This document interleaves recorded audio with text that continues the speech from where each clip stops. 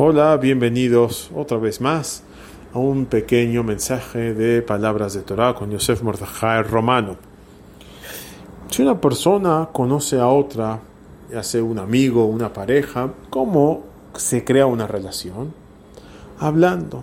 Salen a tomar un café, se conocen y empiezan a hablar de una cosa, hablar de otra cosa, etc.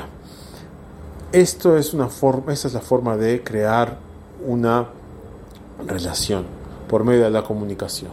Ahora, pasando esto al Eterno y nuestra relación con Él, es lo mismo. Nosotros creamos una relación con Él por medio de hablar, rezando, pidiéndole, aparte de los rezos formales 3 veces al día, también debemos hablar con Él en todo momento. Esto va a crear una relación con Él. A veces la persona dice, bueno, me siento lejos de Hashem, me siento lejos del Creador, del Eterno. Puede ser que te sientas lejos porque no has hablado con Él. Entonces nunca es tarde para empezar una buena relación con nuestro Padre que nos ama.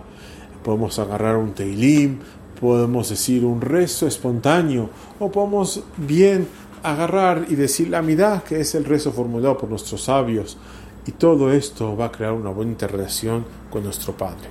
Buen día a todos.